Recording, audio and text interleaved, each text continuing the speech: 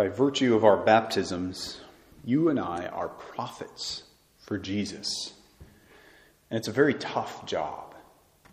Prophets are persons whom God has chosen to deliver a message to a group of people in a certain time. God used prophets to speak to us throughout history, and through them, God delivered challenging messages that were often very hard for people to hear. People often killed the messengers because they did not like the message, even if the message ultimately really was good and true. We just heard a passage from the prophet Jeremiah. Now, Jeremiah lived in Jerusalem about 600 BC, and God asked him to call his people to repentance. They'd been breaking God's law to keep the Sabbath holy. And some of them had been offering worship to foreign false gods, even offering child sacrifice to these false gods. And Jeremiah was then tasked by God to warn the people that if they did not repent, Jerusalem and the kingdom would be destroyed. Now, the people hated Jeremiah because of these warnings. For his trouble, he was arrested, beaten, placed in the stocks, and so on. And in the verses preceding the ones we just heard in our reading, Jeremiah said this: "All day long I am an object of laughter. Everyone mocks me. The word of the Lord has brought me reproach and derision all day long. I say, I will not mention him. I will no longer speak in his name. But then it is as if fire is burning in my heart, imprisoned in my bones. I grow weary holding back. I cannot." He wanted to give up. "I will no longer speak in his name," he said. He won't speak for God anymore. It's too hard. But that didn't work. Right? He felt compelled to speak. He couldn't rest until he shared God's warnings. Then, in today's verses, while he was still being hunted by God's enemies, Jeremiah admitted he still had confidence that God would prevail somehow, even though things looked rather bleak. He wrote, "The Lord is with me like a mighty champion. My persecutors will stumble. They will not triumph. In their failure, they will be put to utter shame, to lasting, unforgettable confusion." He trusted that God would be victorious, and he was right. Jeremiah's warnings proved true. They didn't repent, and Babylon came and conquered the kingdom of Judah, and the kingdom was destroyed. People were taken from their homes into exile in Babylon. They suffered the effects of their faithlessness, just as Jeremiah had warned. Now, if we look at our psalm today, we see the same message. Just like Jeremiah, the psalmist prayed to God, saying, "For your sake I bear insult, and shame covers my face. I have become an outcast to my brothers, a stranger to my mother's children, because zeal for your house consumes me, and the insults of those who blaspheme you fall upon me." Nothing changes, does it? Jeremiah spoke to a godless kingdom. We baptized Christians speak on behalf of God to an ever more godless nation as well. Jeremiah opposed pagan worship that sometimes included child sacrifice. Faithful Catholics today are compelled to speak up against the horrors of abortion, the killing of innocent children. It's been 1 year since Roe v. Wade was overturned, which is very good. But rather than celebrate life, support women and their children, and strengthen families, to mark the anniversary, our president issued an executive order to somehow, and don't really understand all this, but to somehow expand access to abortion-causing drugs, pushing to get them into the hands of women and girls everywhere.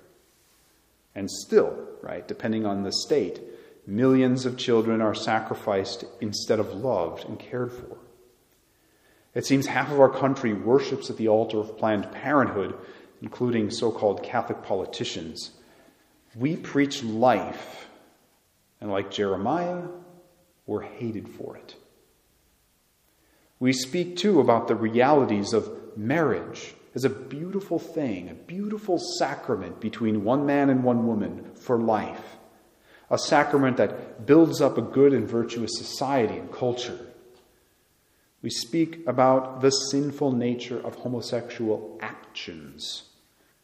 Of course, upholding the dignity of people who are inclined to those actions. I mean, God loves such persons. So should we. There is a distinction between sin and sinner, and we are all sinners, loved by God. But every sin, not just homosexual sins, but every sin is harmful. It's damning. It leads to hell. It's not to be condoned, promoted, or celebrated. We also, I hope, speak up about the dangers of gender ideology and the harms it is doing to young people. We proclaim the beautiful truth of the complementarity of the sexes, and so on. And what happens? We're ridiculed for all of this. There is no tolerance in our society for timeless truths about the human person, about sin, about death and judgment. Salvation history shows this never ends well. There are consequences for leaving God behind and denying our God-given human nature. And I think if we're honest, we see these effects already in our own families, in our own schools, our own communities. There are so many problems in society that flow from this rejection of God and our human nature. So what are we to do then? Give up? Just go with the flow? Get with the times? No. Jesus said it very clearly. Fear no one. What God speaks to us in His Word, we are to proclaim on the housetops, regardless of how unpopular the message is. We are not to be afraid of those who kill the body, but cannot kill the soul. So we will be hated, but we aren't hated by the one who matters most, God Himself. On the contrary, recall what Jesus said in the Sermon on the Mount in the Beatitudes. Blessed are you when men revile you and persecute you and utter all kinds of evil against you falsely on my account. Rejoice and be glad, for your reward is great in heaven. For so men persecuted the prophets who were before you.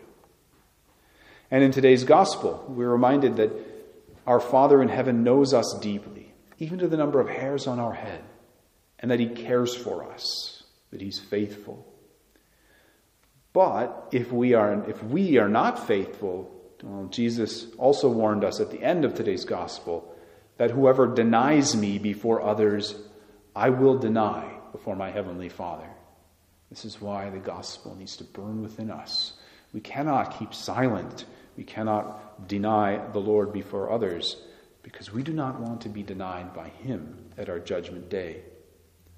So as we vote, as we converse with one another and online, as we teach our children, as we go to work in our jobs or we go to school, we must be faithful first and foremost to Jesus Christ and to the truth about our human nature. These days, this might actually cost us our job. It might cost us some friends.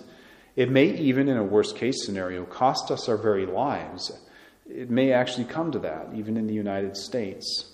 But even if that happens, let's try to remember, as Jesus said, fear no one.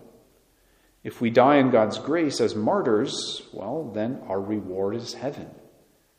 With Jeremiah, let us remember the faithfulness of God, that the Lord is with me. Like a mighty champion, my persecutors will stumble. They will not triumph. In their failure, they will be put to utter shame, to lasting, unforgettable confusion. May we all have the strength to stay faithful to Jesus Christ and proclaim Him to this world that we live in, that while it hates Him, it needs Him more than it knows. Amen.